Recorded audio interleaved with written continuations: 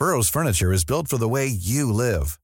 From ensuring easy assembly and disassembly to honoring highly requested new colors for their award-winning seating, they always have their customers in mind. Their modular seating is made out of durable materials to last and grow with you. And with Burrow, you always get fast, free shipping. Get up to 60% off during Burrow's Memorial Day sale at burrow.com/ACAST. That's burrow.com/ACAST. burrow.com/ACAST. We've created a free self-care checklist and it's ready for you to download today. On the checklist, you'll find 50 brand new ideas to practice self-care. And it's not just bubble baths. Download the free checklist today and be reminded of the importance of practicing self-care. Head to themerrymakersisters.com/self-care. All right, let's get into the episode. Welcome to episode 365 on the Get Merry podcast. Thank you so much for joining us today.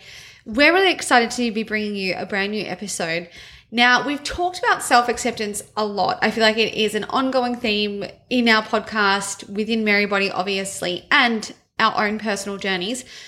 I think that this topic that we're tackling today is a question that comes up like when you especially start with the idea of self-acceptance. And I also think it comes up a lot with people who maybe are perfectionists, type A personalities, people who have had a history of striving, to achieve high achievements, and people who are really attached to end goals.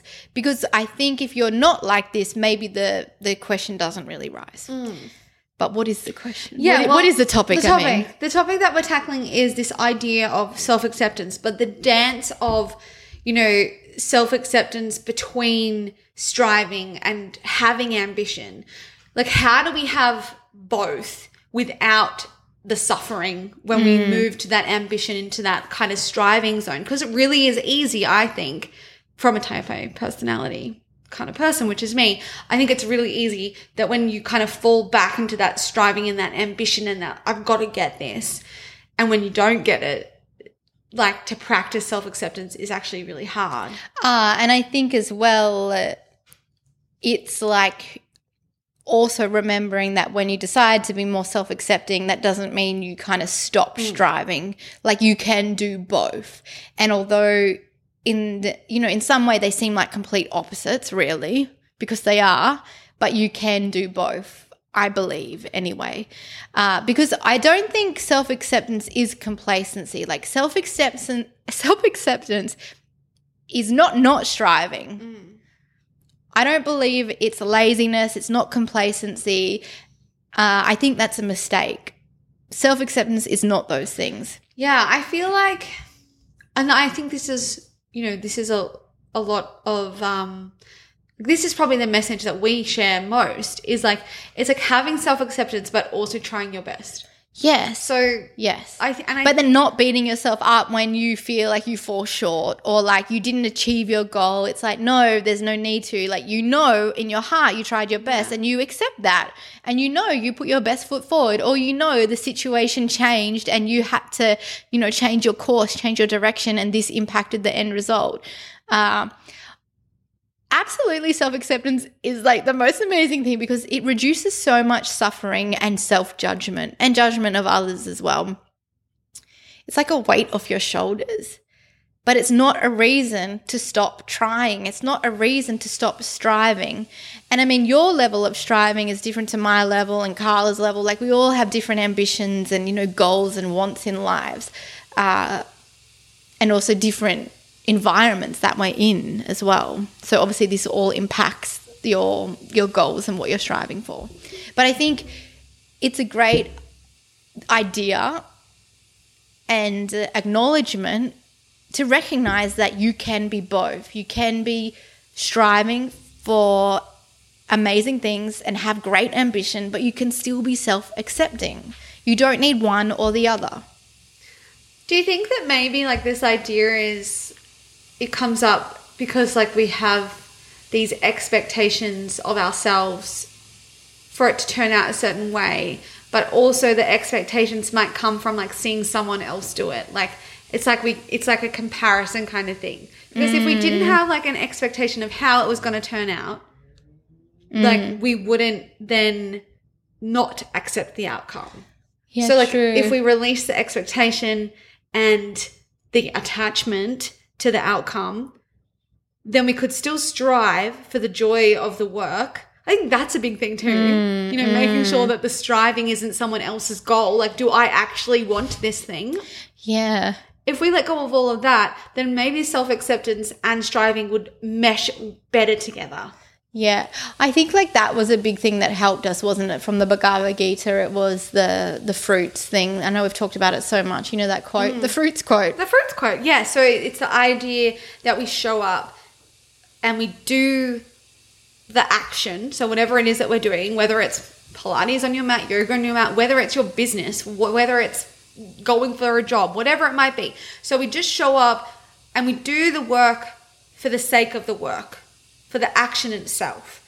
We don't do it with the idea of getting something in return. So we release the fruits. And so this is the idea again of surrender. And like, I just find it always so fascinating how all of these practices mesh so well together. And I think that, talking about them often really helps to solidify the new mindset, because I don't think we live in a world with this mindset naturally. Like, I didn't grow up with this mindset. I mean, like, unless your parents are meditators, yogis, like, lucky you probably grew up with this. Maybe you're like, you hate it then.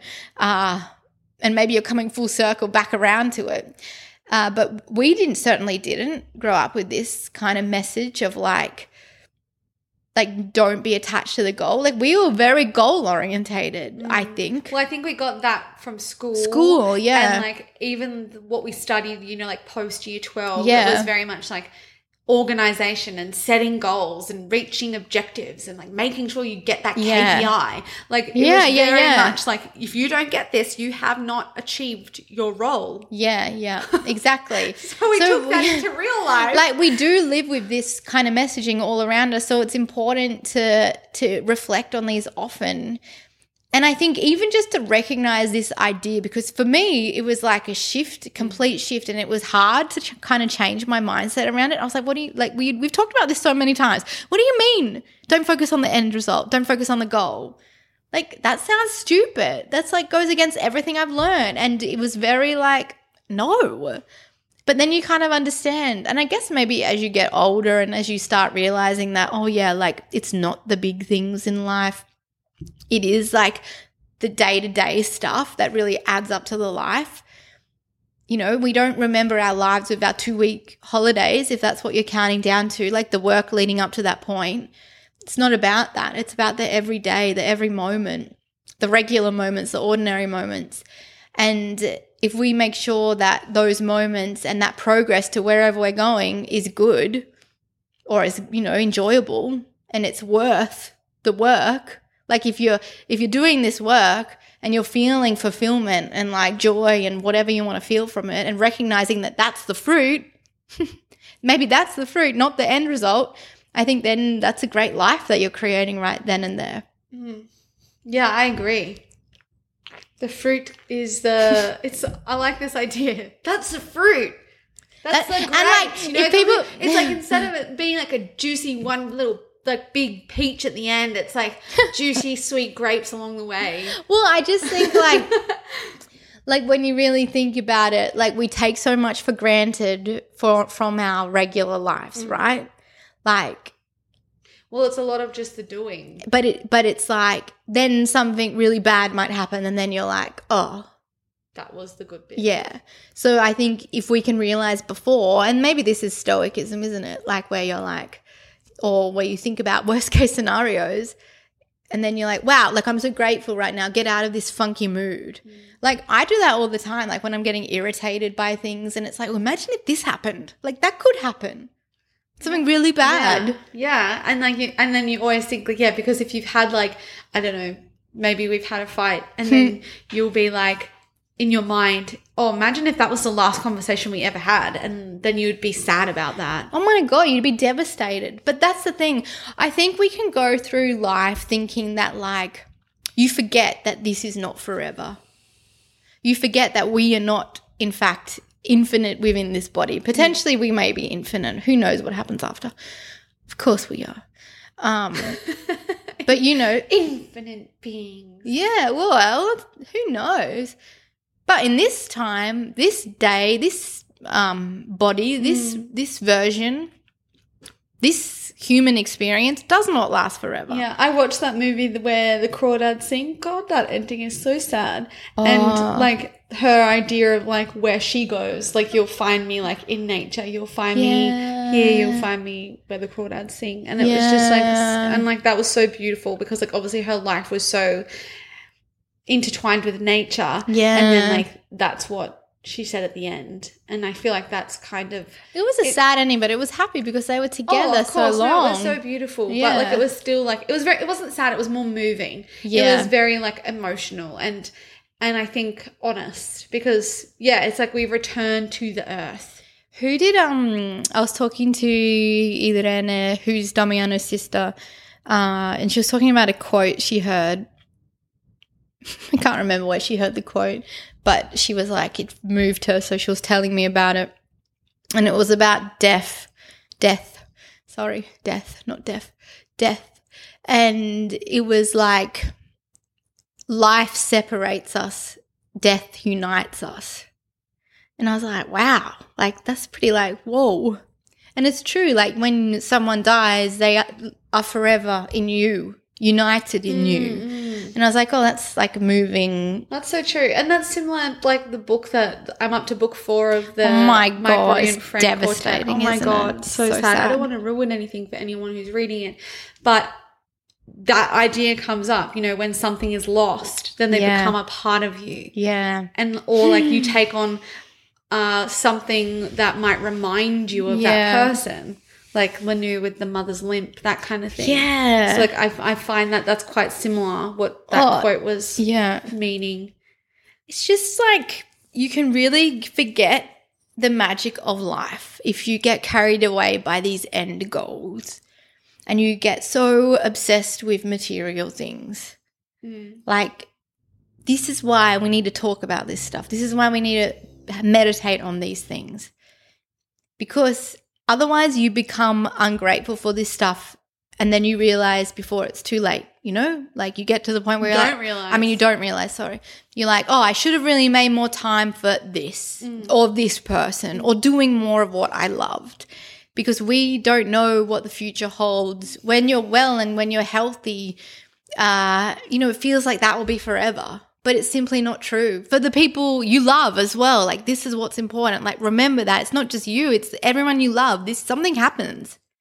So like instead of getting so caught up in our work, in our end goals, in the forever striving, instead of doing that, how about we be grateful and make time for the people and the things we love?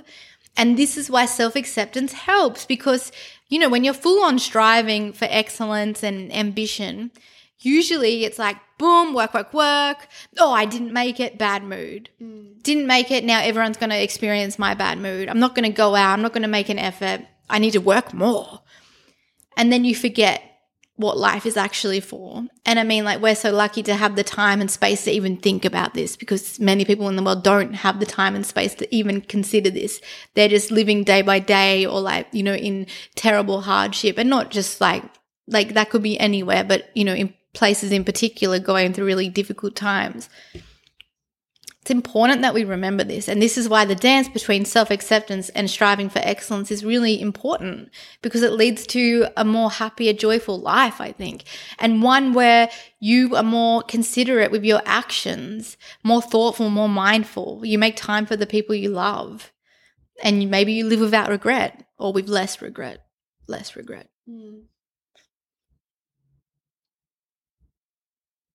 a good one.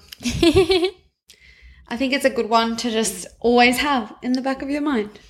You know, because I think this is the idea.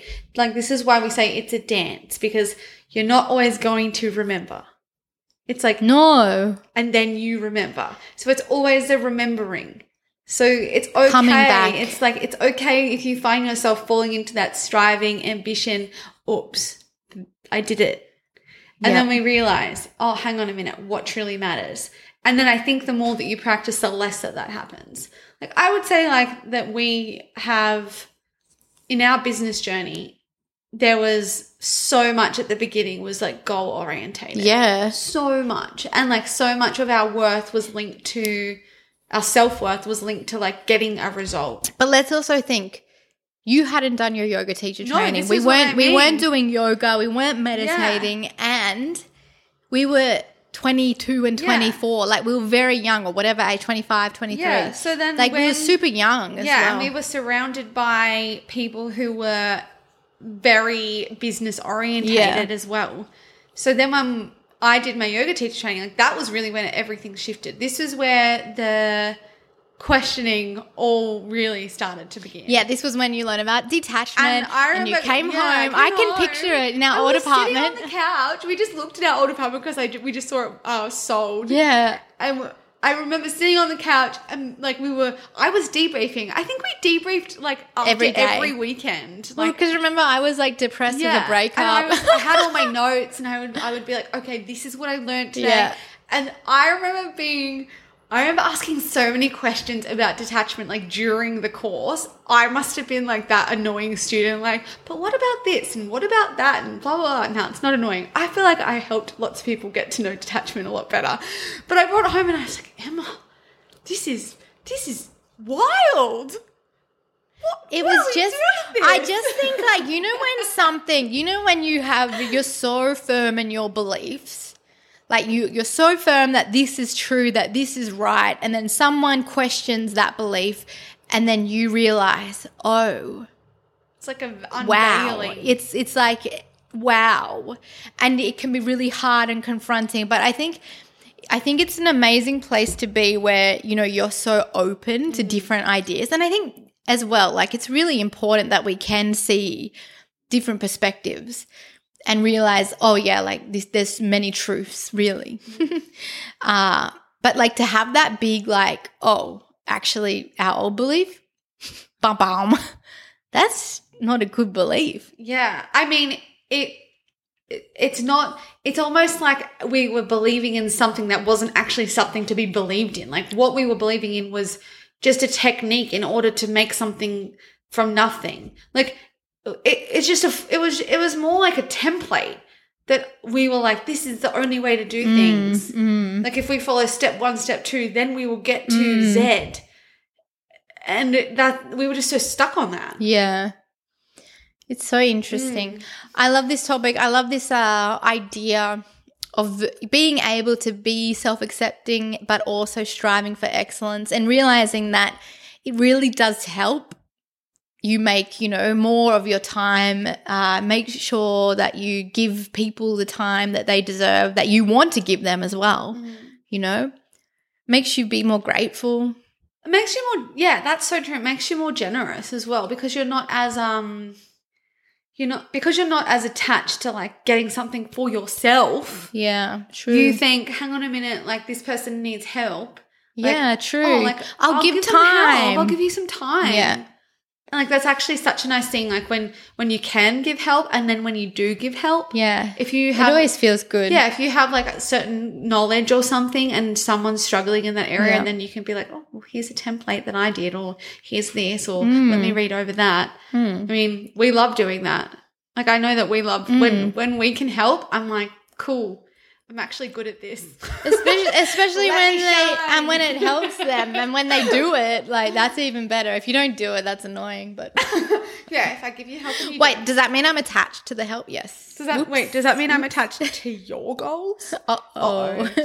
It's a dance, guys. Remember, it's a dance. It is. And I think always it's like strengths play with the weaknesses, and weaknesses like it is that like they do dance together, and they kind of have their moments, and then they dim, and then the other one has the moment, and then that dims, and then maybe it's together. And because maybe it's not that you live both at the same time. Maybe it's just you live a combination of both, moments of both, making sure you do both throughout the day, throughout the moments. I think something that really helped us, and this will just because I think this is like an actionable thing with goals, especially. Like we started to do like a high-low goal. Yeah. Like, you know, like instead of, and I mean, we do this with our Merrybody members Yeah. as well with classes, but instead of being so specific on being like, we're going to get 200 XYZ, we were like, well, maybe between 50 and 200 would be good. I like how massive and how low. Very big high level goal. However, and I think that it still, again, it allows room for the strive, but if we hit that low point, it still means that we're awesome. And it just means way And less you won't suffering. ruin your day, or like you won't beat yourself up about it, because what's the bloody point anyway? Exactly. When nothing is guaranteed anyway. And then you're going to have another idea anyway. If that one didn't go to plan, it's just course correction. It's just, all right, not what I thought was going to happen. That's but okay. But I learnt now this. So true. And then that is a life with less suffering. It sure is. All right. If you enjoyed this, let us know. It's a bit of a riff. Yes. You can message us on Instagram, Facebook, anywhere really. I think all of our DMs are now open. Yes. So get in touch. We would love to hear from you. Otherwise, we'll be back in your ears next week with a brand new episode on the Get Merry podcast.